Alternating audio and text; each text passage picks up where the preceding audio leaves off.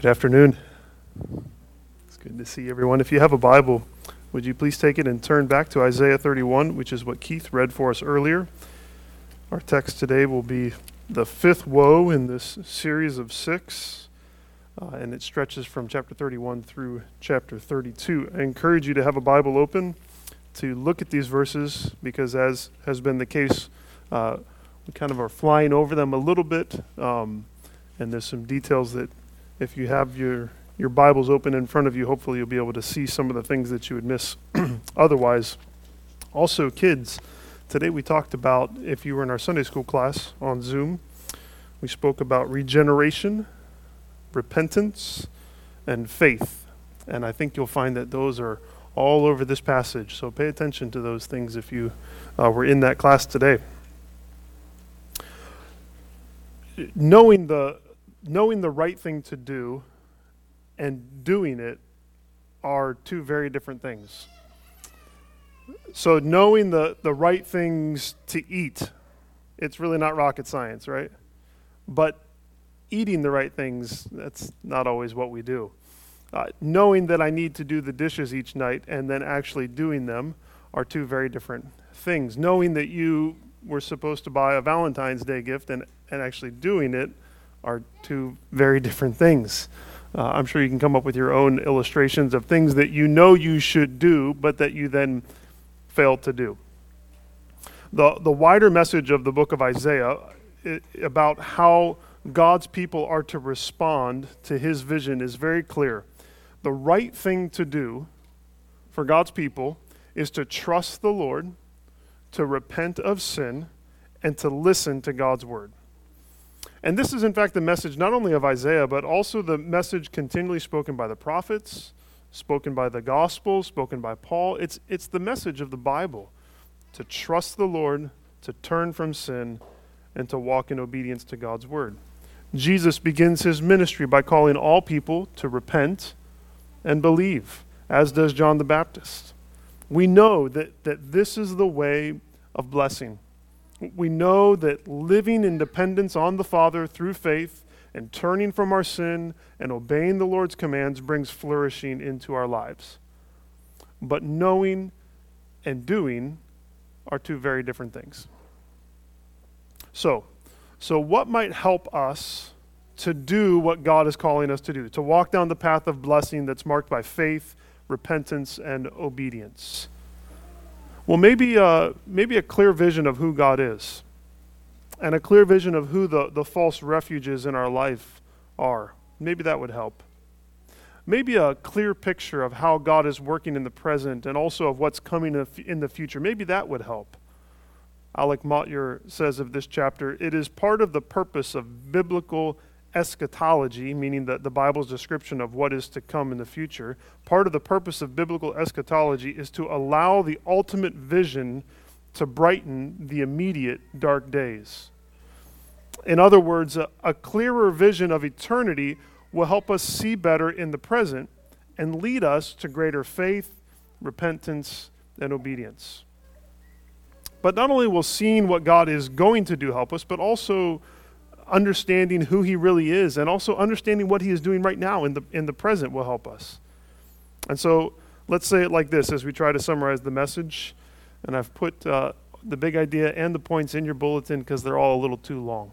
And so if you need to reference those, you can. But here's our big idea for today.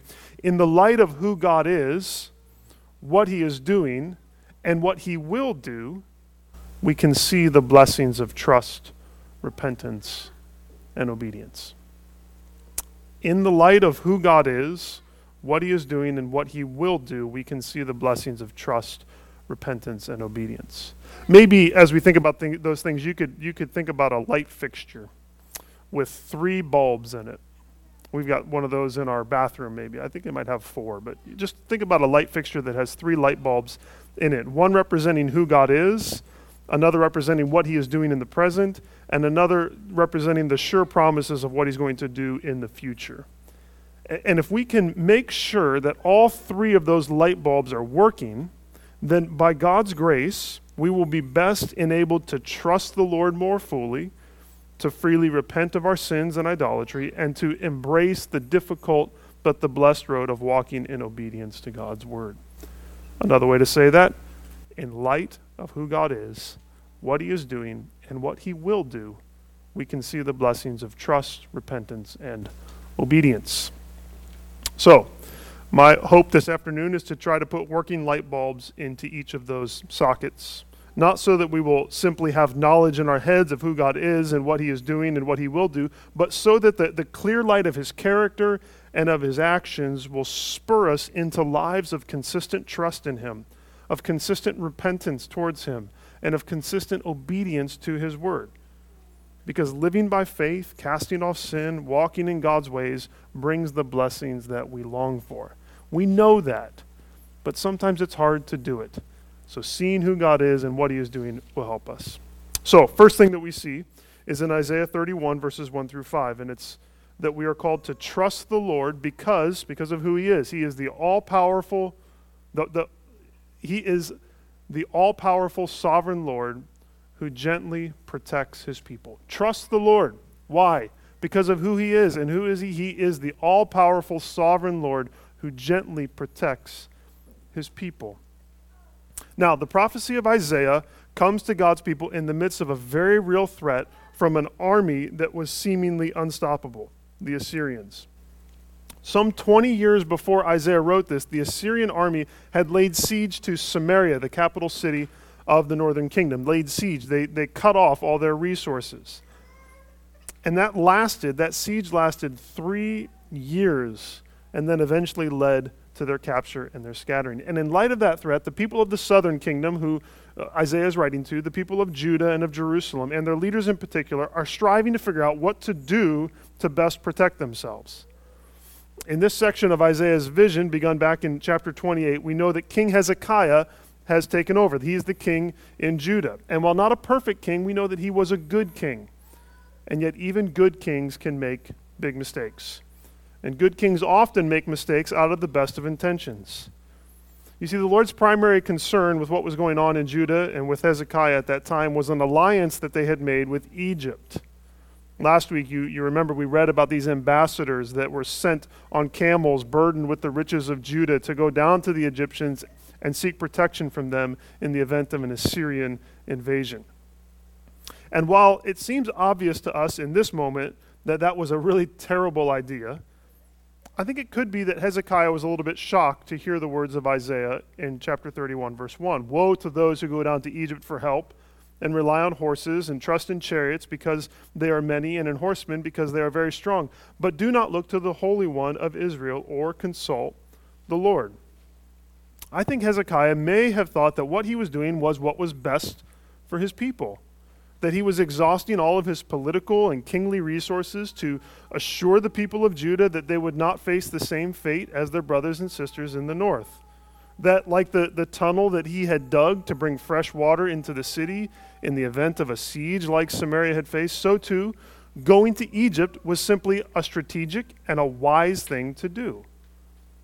But what we're told is that in his haste and his foolishness and his pride, he sought the help of Egypt without consulting the Lord, without listening to Isaiah's pleas to be firm in faith, without listening to the word of the Lord to Moses in Deuteronomy 17:16, which is crystal clear. This is what it says about Israel's future kings.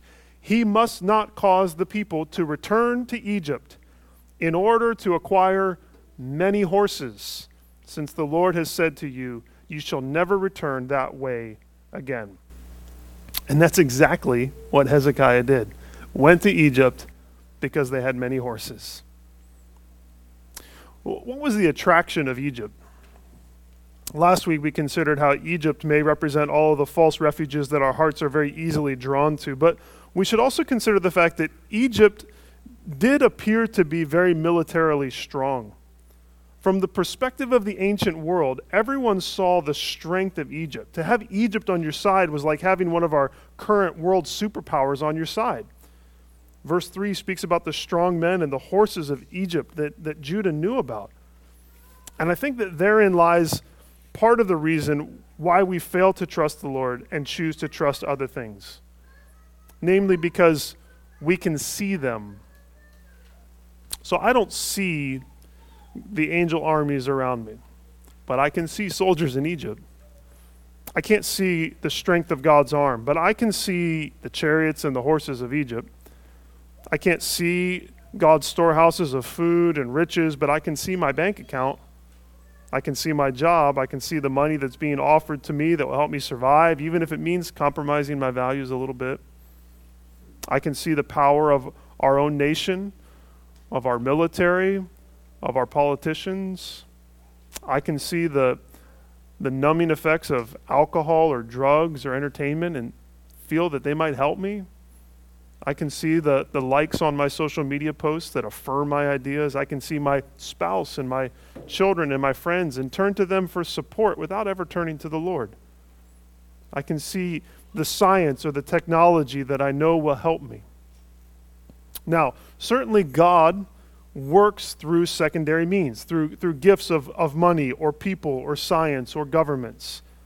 But if I trust in these things without trusting in the Lord, if I rest my life on these things without consulting God in prayer and in submission to His word, then I am revealing where my real trust lies.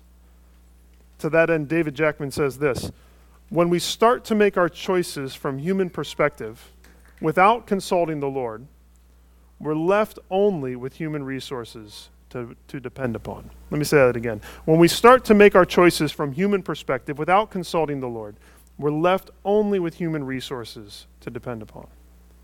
And the reality is that those human resources will ultimately fail us. So the fact that we can see the help of Egypt and of other refuges is why we so easily turn to them without consulting the Lord. But the fact that we can see these things is also why we should not ultimately trust them. Because the help we need is found in what we cannot see. The help we need is God, not man, and spirit, not flesh. The fight we fight is a fight of faith. And faith, Hebrews 11:1 says, is the assurance of things hoped for, the conviction of things what? Not seen. Besides, can any earthly refuge that you know of provide the help and deliverance that the Lord provides? Those images of verses 4 and 5 in chapter 31 are so great. It's of the Lord as a lion guarding the prey that he has got, and how the shepherds he'll never run away from those shepherds that come and try and make him flee. Or of a flock of birds. This speaks of God's protection and His salvation for everyone who will trust in Him. Alec Motyer says of these images that the first speaks of unperturbed sovereignty. I like that. Unperturbed sovereignty. And the second of gentle protection. He is the lion and He is the lamb. No one can cause the Lord to turn away from His people when He comes to their aid, any more than shepherds can distract a lion from its prey. And when God sets His eagle eye on us, He will certainly protect, deliver, spare, and rescue us. Now, with eyes of faith, we can see through the weaknesses of the resources our physical eyes see, and we can see the strength of the invisible refuge of our Father, who is the all-powerful sovereign Lord who gently protects His people. And when we see who God is, we will turn to Him first, and we will seek His wisdom before putting our hope in any other refuge. So who or what are you trusting in simply because you can see it, or because you can see them? I would encourage you that Isaiah tells us, trust in the Lord first. Trust in the Lord instead of these things we can see. Trust in God, who is invisible, but who is the greatest refuge we could ever find. Trusting in the Lord alone carries with it the twin idea of repentance, of renouncing all other refuges. In our Sunday school class today, we talked about how repentance and faith are two sides of the same coin. To trust in the Lord is to renounce all other refuges. And so we see in Isaiah 31, verse 6 through chapter 32, verse 8, this call to repent. Repent, turn, because of the certainty that God's enemies will be defeated and God's righteous king will be enthroned. Repent because we know something. We know that God's enemies are going to be defeated and that God's righteous king is going to be enthroned. Now, one of the hard things about reading the prophets is that they go back and forth between their present day and the future. And some of their future is actually our present because of the coming of Jesus, and some of their future is also our future. And so it gets a little confusing sometimes. So just know that we're always kind of going back and forth, sometimes to their day, sometimes to our present day, and sometimes to the future. Verse 7 speaks of that day. It says that on that day, in that day, everyone shall cast away his idols of silver and his idols of gold. It probably refers to the yet to be realized day of the Lord's return. And he says to us that in that day, we are going to repudiate and throw away every idol that we've ever had. And so the call is to now, in the present, throw them all away.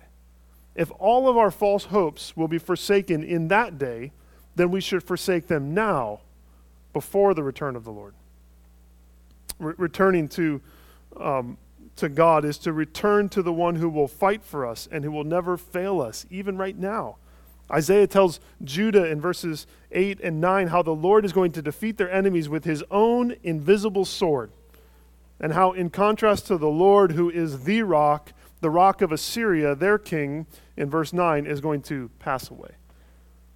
And the reality of that promise is seen in chapters 36 through 37. We'll see that later. But like Judah, we can trust the Lord to defeat our present enemies, even if it's in the 11th hour, even if it's an unexpected and invisible way. We can trust that the Lord is fighting for us. From that present deliverance, we again look to Judah's future. We look forward to the coming reign of the righteous king, the messianic king who will reign in righteousness. Isaiah chapter 32 is filled with messianic pictures. Look with me at Isaiah 32, beginning in verse 1. I'll just read verses 1 through 8 for now. Isaiah says, "Behold, a king will reign in righteousness, and princes will rule in justice. Each will be like a hiding place from the wind, a shelter from the storm, like streams of water in a dry place, like the shade of a great rock in a weary land." What beautiful pictures.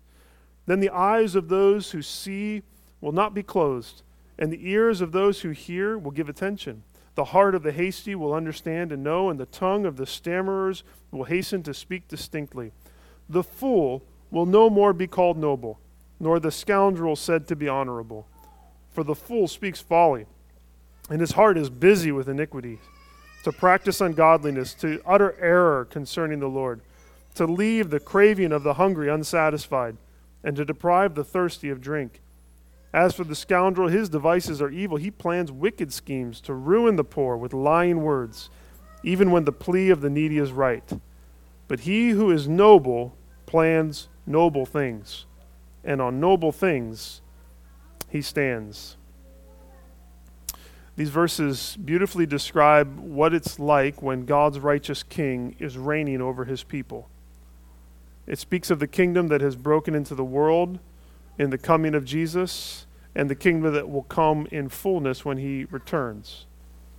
We see that it's a kingdom of protection and provision in verse 2. It's a place where people are enabled to see and to hear and to understand and to speak what is right and true and good. This is our hope. This is our hope for the future, and it's our mission in the present as followers of Jesus who are submitting to this kingly rule of Jesus, that we as individuals and that we as a church would represent God's protection and provision for those in need, for the homeless and the hurting, the hungry and the jobless, for the exploited and the rejected, and for all people, that we would represent that love, and that we are also to be those who speak the truth and listen to the truth. We do this in a world that at present, according to verse 5, calls fools noble and scoundrels honorable. We live in a world, Isaiah says, that naturally exalts the worst of people. People who, according to verses 6 through 8, speak folly and who seek wickedness and who promote error. They plan out evil schemes and they neglect the poor and they lie to the needy. This is what our world is, if we have eyes to see it. It's a place that calls the truth a lie. It's filled with leaders who will lie and cheat and steal to get ahead. Fools, all of them. Beware of trusting those that the world says are wise, because we have a tendency to promote fools. But in that day, in the kingdom of Jesus, we're told in verse 8, that noble people plan noble things. No longer will fools and scoundrels be exalted in that day, but the first will be last, and the last, the truly noble ones, will be first. Not only those who look noble or speak with noble words, or even those who do great works in the name of the Father. We've seen such wolves in sheep's clothing too many times. We've seen it all over the news this past week. Those who have done great things for the Lord, but in reality were hurting and harming people. And so we long for the day when that kind of deception is gone, and noble people, truly righteous people, are exalted. This is the new society that Jesus is bringing into the world. It's what he has ushered in through his coming, and it's what we are called to pursue, and it's also our hope. And in light of this coming king, we are called to repent of trusting the fools of our society, and rather to trust King Jesus alone. We're called to renounce our trust in ourselves and to trust the righteous King.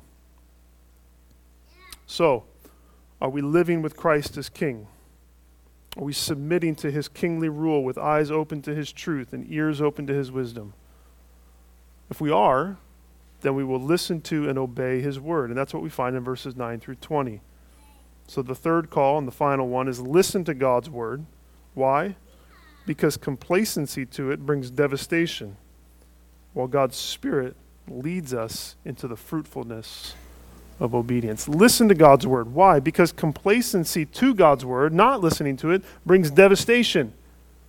But God's Spirit leads us into the fruitfulness of obedience. Look at Isaiah 32. I'll begin in verse 9 and we'll read the rest of this chapter. Rise up, you women who are at ease. Hear my voice, you complacent daughters. Give ear to my speech. In little more than a year, you will shudder, you complacent women, for the grape harvest fails. The fruit harvest will not come.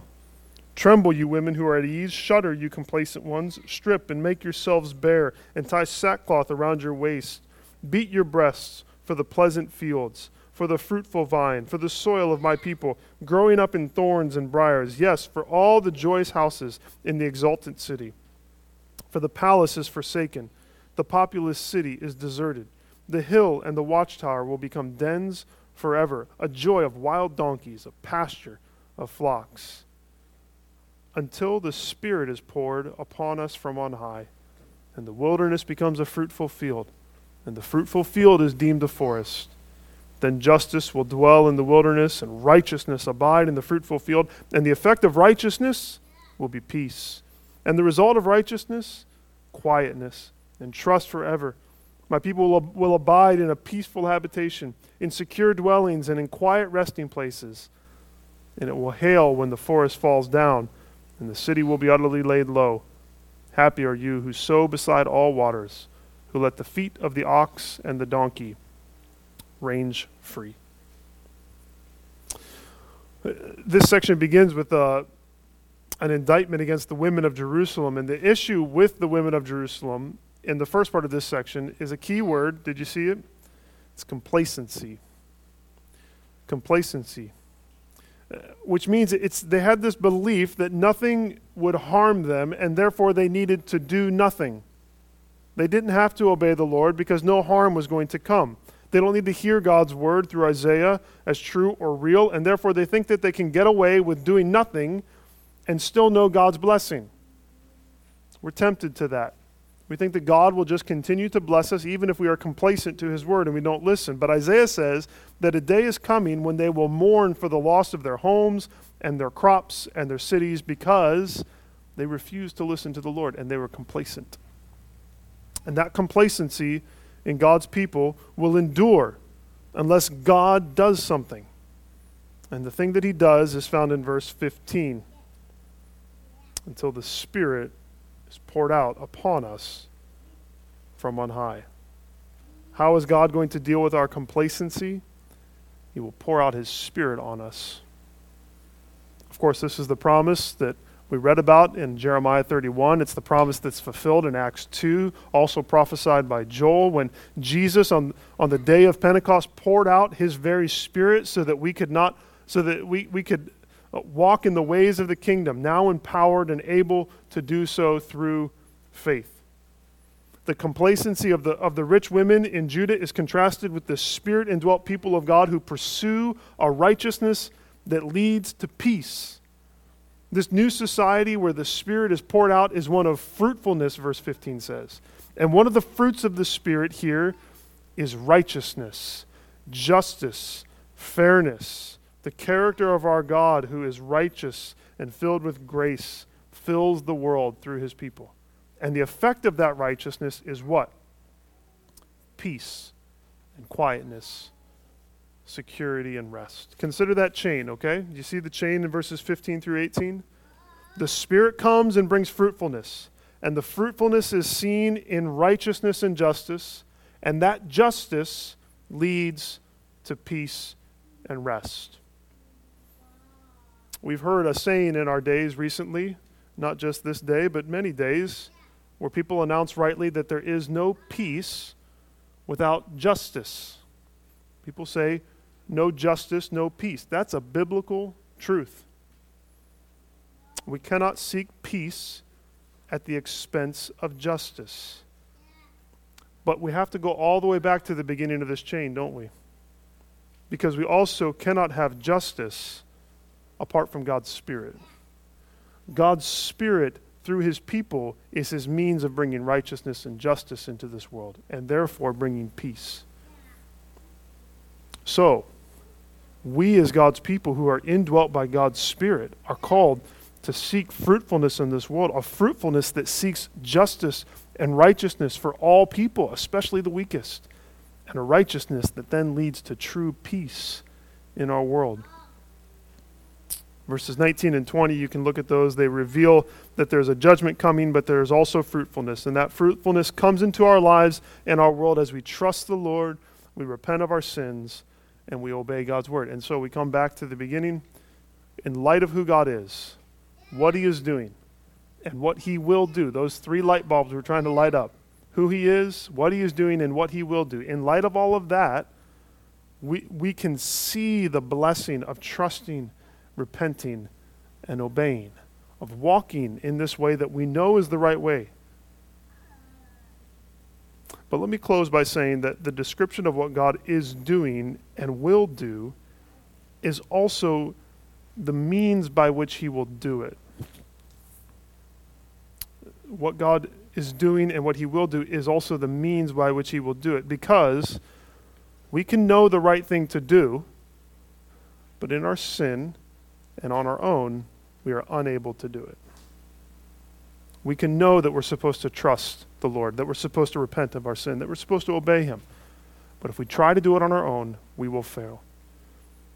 And so if we in our world are going to be changed, what do we need?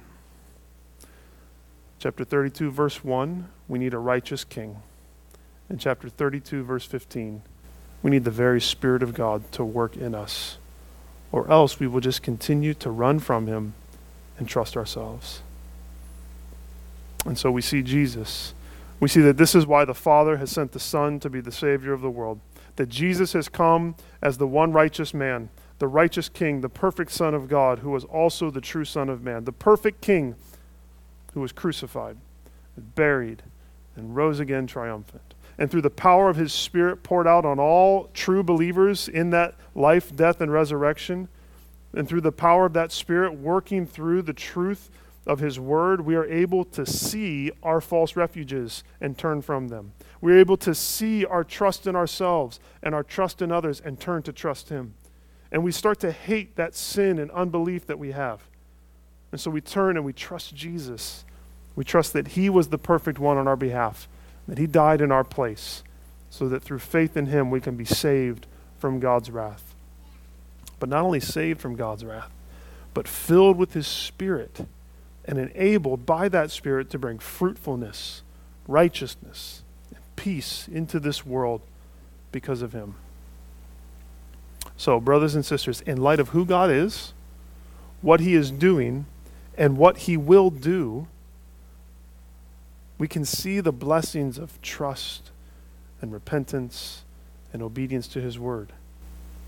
And in light of who God is and what he has done through Jesus, we can come to him in repentance and faith And we can live lives of repentance and faith and obedience. Apart from him, we can't, but in him we can. We can live these lives of repentance and faith and obedience that glorify the Father and fill us with true joy. And so may we do that. May we do that until King Jesus reigns in fullness and the fruit of the Spirit fills the new kingdom, and this world becomes a place full of righteousness and peace and rest. Let's take a moment of silence and reflect on God's word, and then I will pray for us.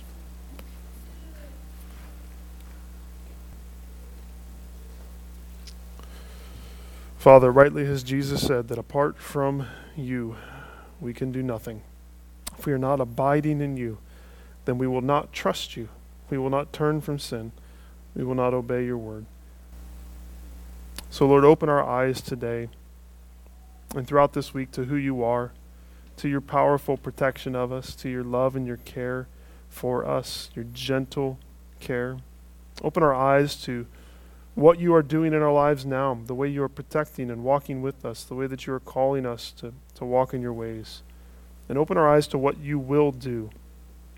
Lord, what this earth is going to be when the truly righteous King reigns, what this earth is going to be when your Spirit fills all flesh. Let us live in light of that, and therefore live lives of complete trust in you, turning from our sin and walking in the ways of blessing you spell out for us so graciously in your word. I ask all this in Jesus' name. Amen.